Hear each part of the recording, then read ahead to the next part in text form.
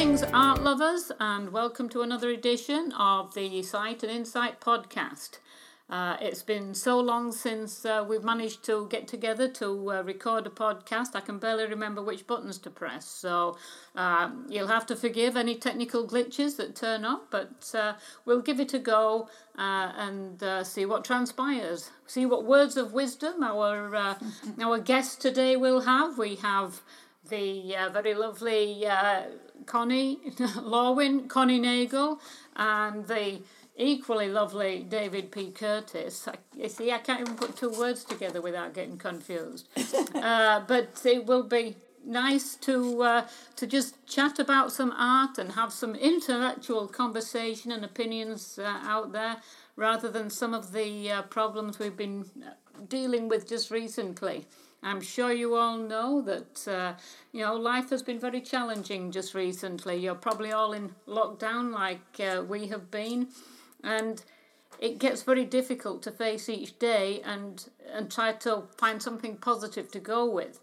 But when you have beautiful artwork on the wall, it gives you a kind of relaxing moment, because it's something you can appreciate. It's not like watching TV all day long and getting the latest updates.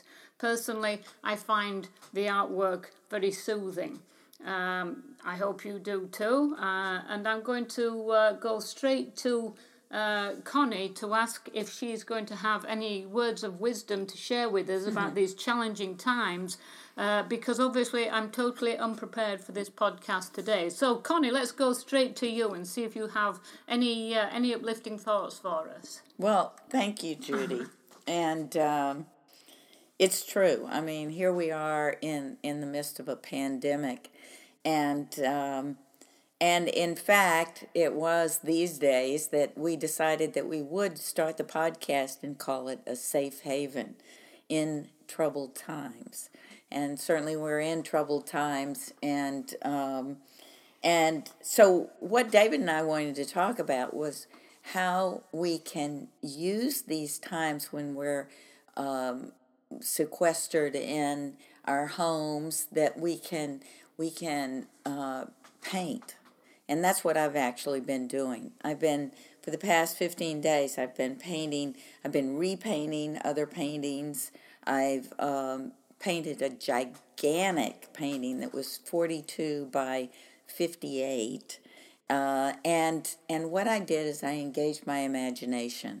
And I was working with the big, huge mural-like one is one that already had a sky. And so I just sort of created the land or the landscape. And I did it through my imagination. And I did it through the current thing that David and I have been endorsing, and that is the blot method. So this came from Alexander Cozens in 1750. And was what we do is just put a wash down, and then you begin to see what comes out of that. But the lovely thing about it is that it allows you to automatically become engaged in your piece, and the piece is actually giving you information, as opposed to you being the solo composer, plus playing all the instruments, doing everything else. You, in fact, are beginning to engage with the piece and allow the piece to tell you what it wants. So I'm going to ask David what he's been doing in these past few days. Oh, very nice. I think, and Connie showed me some of these pieces that she's been transforming, and I think the blot technique is definitely probably a universal technique, but just seen or interpreted slightly differently. Yeah. The abstract effect, Giovanni Boldini was famous for, in putting down an abstraction and then pulling a very, very modeled figure out of that abstract. And the thought was that maybe the abstract helps movement, and therefore the figures have a lot of movement. This, I think, was very popular in France, that really trying to give movement to a painting, Mm-hmm. And then there are people who designed like we thought of, like Degas. Yeah. And he didn't have to figure out the modeling as much as the design in order to create the movement. And there he was doing horses and ballerinas, all movement. So. But now another thing that you bring up that I think is important, and I also was experimenting with, is the idea of keeping everything, all the edges, very fuzzy. And I think in many of these great artists would put something down, and when we talk about that blot method, it is it's at once a big blur, and then as you bring things into focus, there's still a lot of fuzziness. And when I would find myself in these in the studio painting in the past 15 days, I would immediately, as soon as I found that I got too edgy in something, I would knock those edges down, and the painting almost every time became alive again. That's now, do interesting. you have a... Yeah, I want to ask you a question. Okay, so why do you think that happened? Oh, I think the painting has to remain a mystery in some cases. Yeah. And I think the best way of explaining a mystery would be that sort of the blurry effect, you might say, that we can't really be sure, or the Boston School of pulling it out of the fog. So, and when I always think of that term, pulling it out of the fog, I can see the silhouette and I don't even know where I am because the fog's so thick, but somebody brought me to this blot and we're going to paint, and I see the silhouette of a building and a stone wall here, and and then the fog lifts, and I get a little peek of it, Yeah. Oh, it's a building. So I start drawing the building, and the fog rolls back in, the building disappears, I'm back to the silhouette again. And that was my lesson about the fact that sometimes you don't get it right off the bat. Right. And if you keep it in the blur, it maybe makes it better. It makes it more perfect. Well, now, I'm going to also add... Is that what you were thinking? And also, I was just going to add another little psychological component to this, and that is that we have in our brains, so we're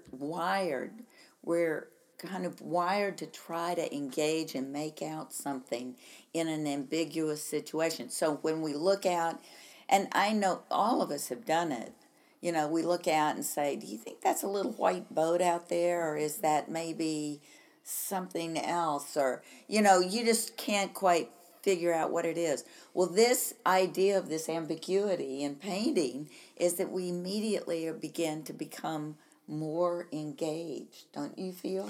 Oh, I definitely think... It's the same thing as what somebody is doing when they're looking at our painting. Yes, and so many painters that I've met over the years, exactly the same state of mind, And it's not easy to explain, and I don't think people explain, at least the older painters I knew on Cape Ann, could come up and tell me advice that fit exactly what I needed, good advice, simple things like, there's nothing out there in the world that's white, David.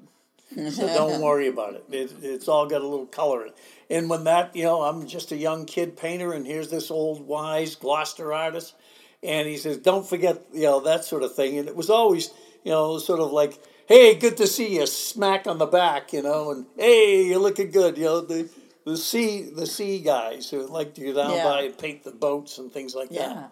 But getting back to the topic, you were saying how much imagination you use. I sort of did something a little different, in that I was setting up interiors, and I was trying to figure out ways of doing interiors that aren't sort of Vermeer-like, a little too obvious, which is absolutely beautiful. There's nobody better, and I'm not trying to compare with Vermeer, but I was trying to do something a little different than that as an interior.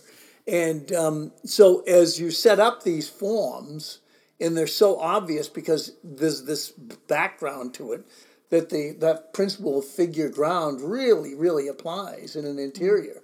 Whereas in a landscape, it doesn't always, there's so many options that just to say it's a figure ground idea, I don't think would work. But in an interior, because you're in this little box, it really makes a difference. So I've been studying out, the best ways to do it. And the interesting thing is, we're both in agreement.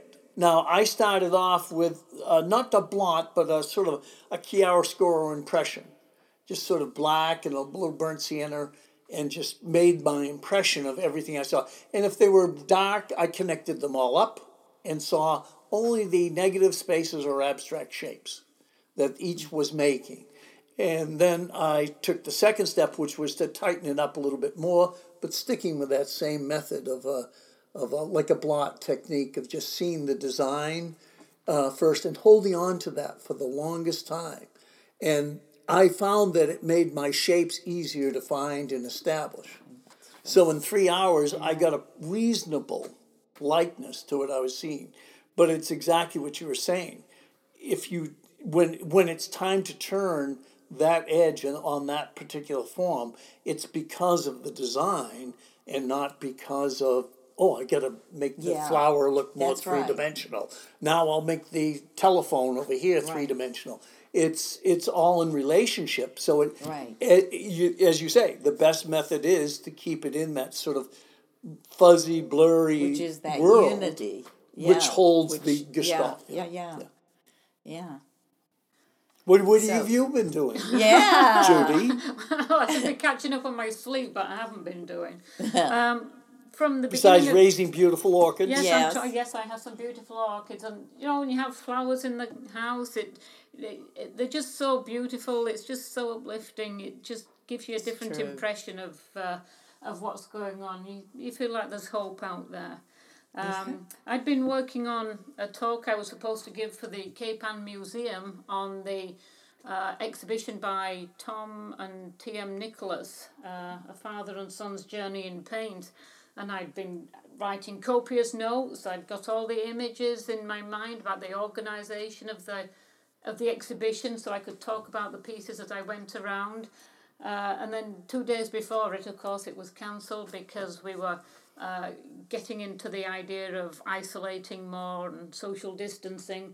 And I felt so bad because it was a beautiful exhibition, and I'm not sure that when the museum opens, whether the exhibition will continue for a short time or whether they'll go straight into the rest of their calendar that's probably already set.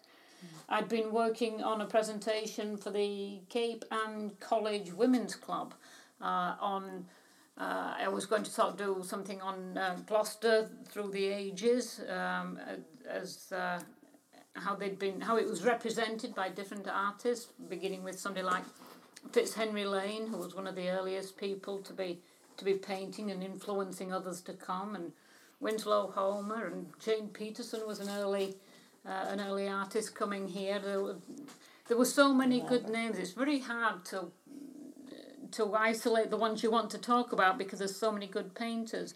But it's interesting when you see how various painters did the same kind of scenes. They all worked down by the docks. They were painting in the streets. They were painting the local people.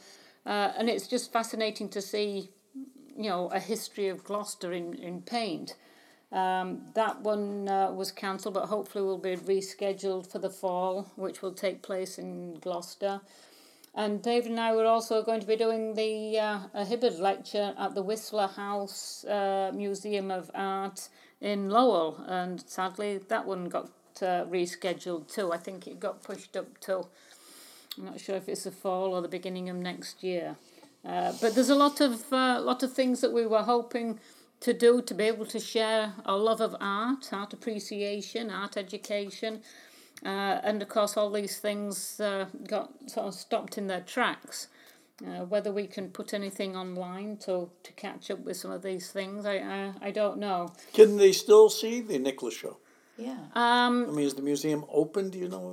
It wasn't. I thought it was. Most places were going to be sort of closed until the end of March. And now, of course, because they're suggesting that there should be more isolation till end of April, I would think most people will go by those guidelines. And so maybe, we should be encouraging people to look at art books. There's plenty of information online. You can go and have a virtual tour of many of the museums or look at particular artists.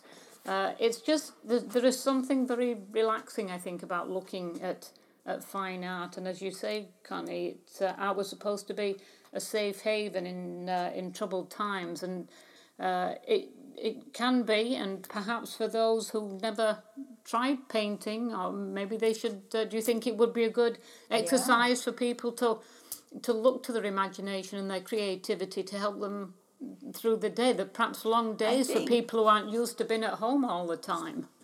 Right. I think, David, we would challenge people to get out there and either paint an imaginary painting or paint an interior of their home, any room or anything like that.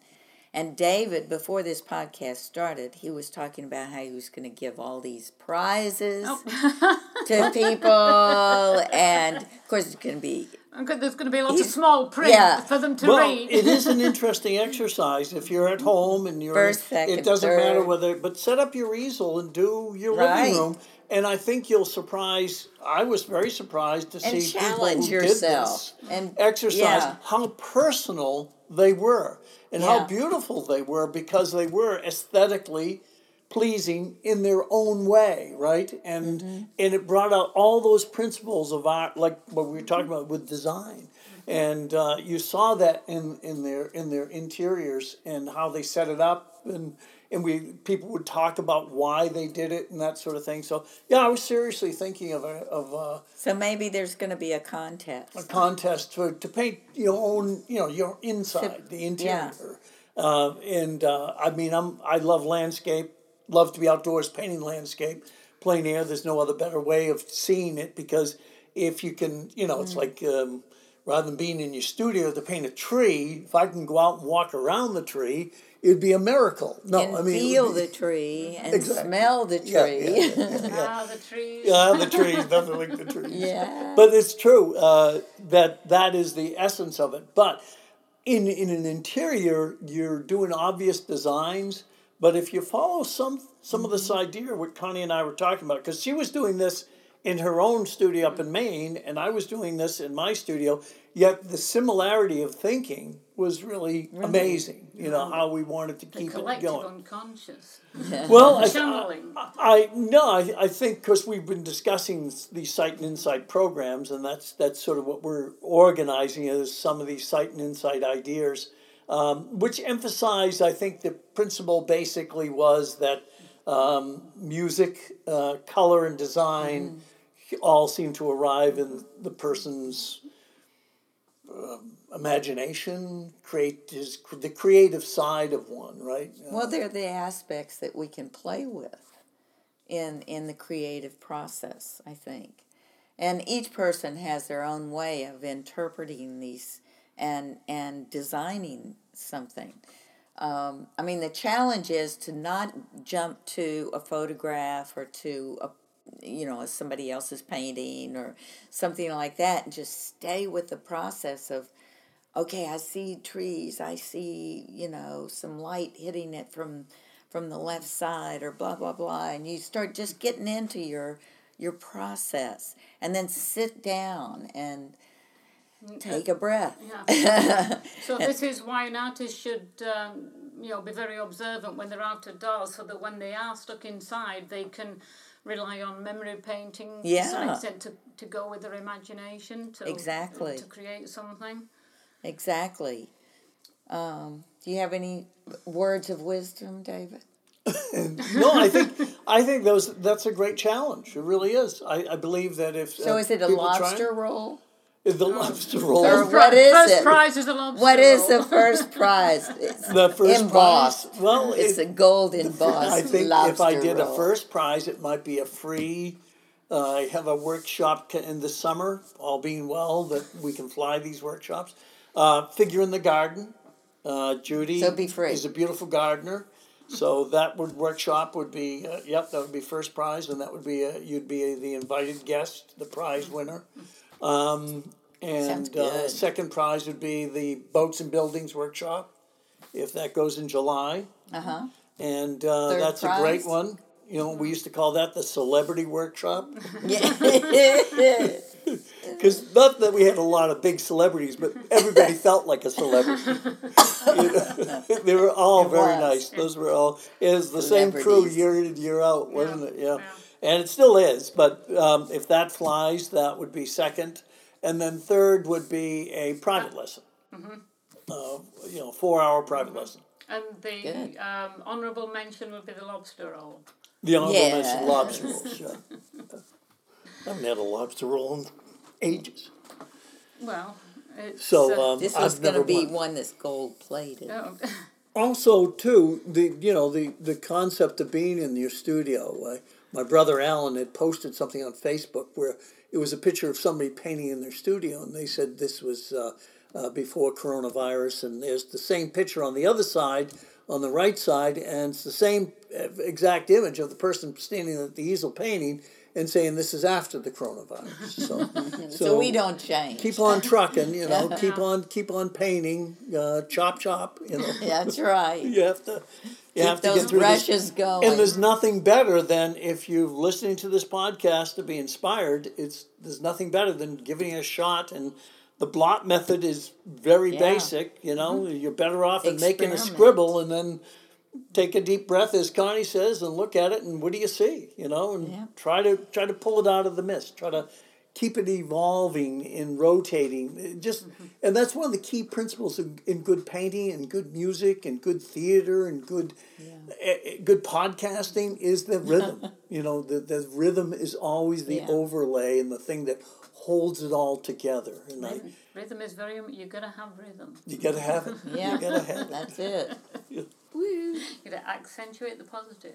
That's right. Okay, so this contest then, is this just something you're thinking about that you just plucked out of the ether? Or if you get the email, it will be, yes, it did come from the ether, but it's if you get an email then you're in the contest. Okay, so you will be emailing information out to people at some point. Probably this week. Right. Yeah, just so it's the beginning of Easter. It's the whole month of April is always. In New England here, especially southern New England, it just starts opening up. From those. So exciting. Yeah. It's like little fireworks. Somebody described to me watching these, time lapse of a bud unfolding into a blossom, and spring is always a great reward here in New England because the seasons are so distinct. Winter is winter and. Spring is spring, and summer it's in fall. That's very profound. Can we quote you on that? Well, when did the painters come to Gloucester? Well, they came in the summertime. Mostly. They came at different times depending who they were and their commitments. Obviously, the teachers could only come when the schools were closed for the summer. But it is. We're very fortunate to live in an area like this because. It has so much history. It has, you just feel it's tangible when you're walking around Rocky Neck. You can just feel, hey, there's Winslow Homer just down there pushing his boat out to go and stay on the island and get his painting done. And it's just an amazing place. So we hope people will continue to enjoy. Cape Ann, hopefully once all this virus is over and we can come out of our bunkers, it will be great to just walk around and appreciate what's the art history here is immense. I mean, I was just thinking about all the homes that Edward Hopper painted here in Cape Ann. A lot of them are still intact the way he painted them. Just the same. They haven't changed them, as if they knew it was a paintable building, and therefore it stayed. And Cape Ann's got. Well, I think the MFA had a tour of Hopper's houses, an exhibition of Hopper's houses, and then they did a tour of them. Yep. And they really had changed very little from the actual paintings. Wow. So, well, we're almost out of time because I know these guys are anxious to get some painting done. So we'll say goodbye for now. Thank you for joining us. Please stay safe, stay healthy, and we'll hope you'll join us next time, hopefully next week, for another edition of the Sight and Insight podcast. And don't forget, keep on painting. Hey.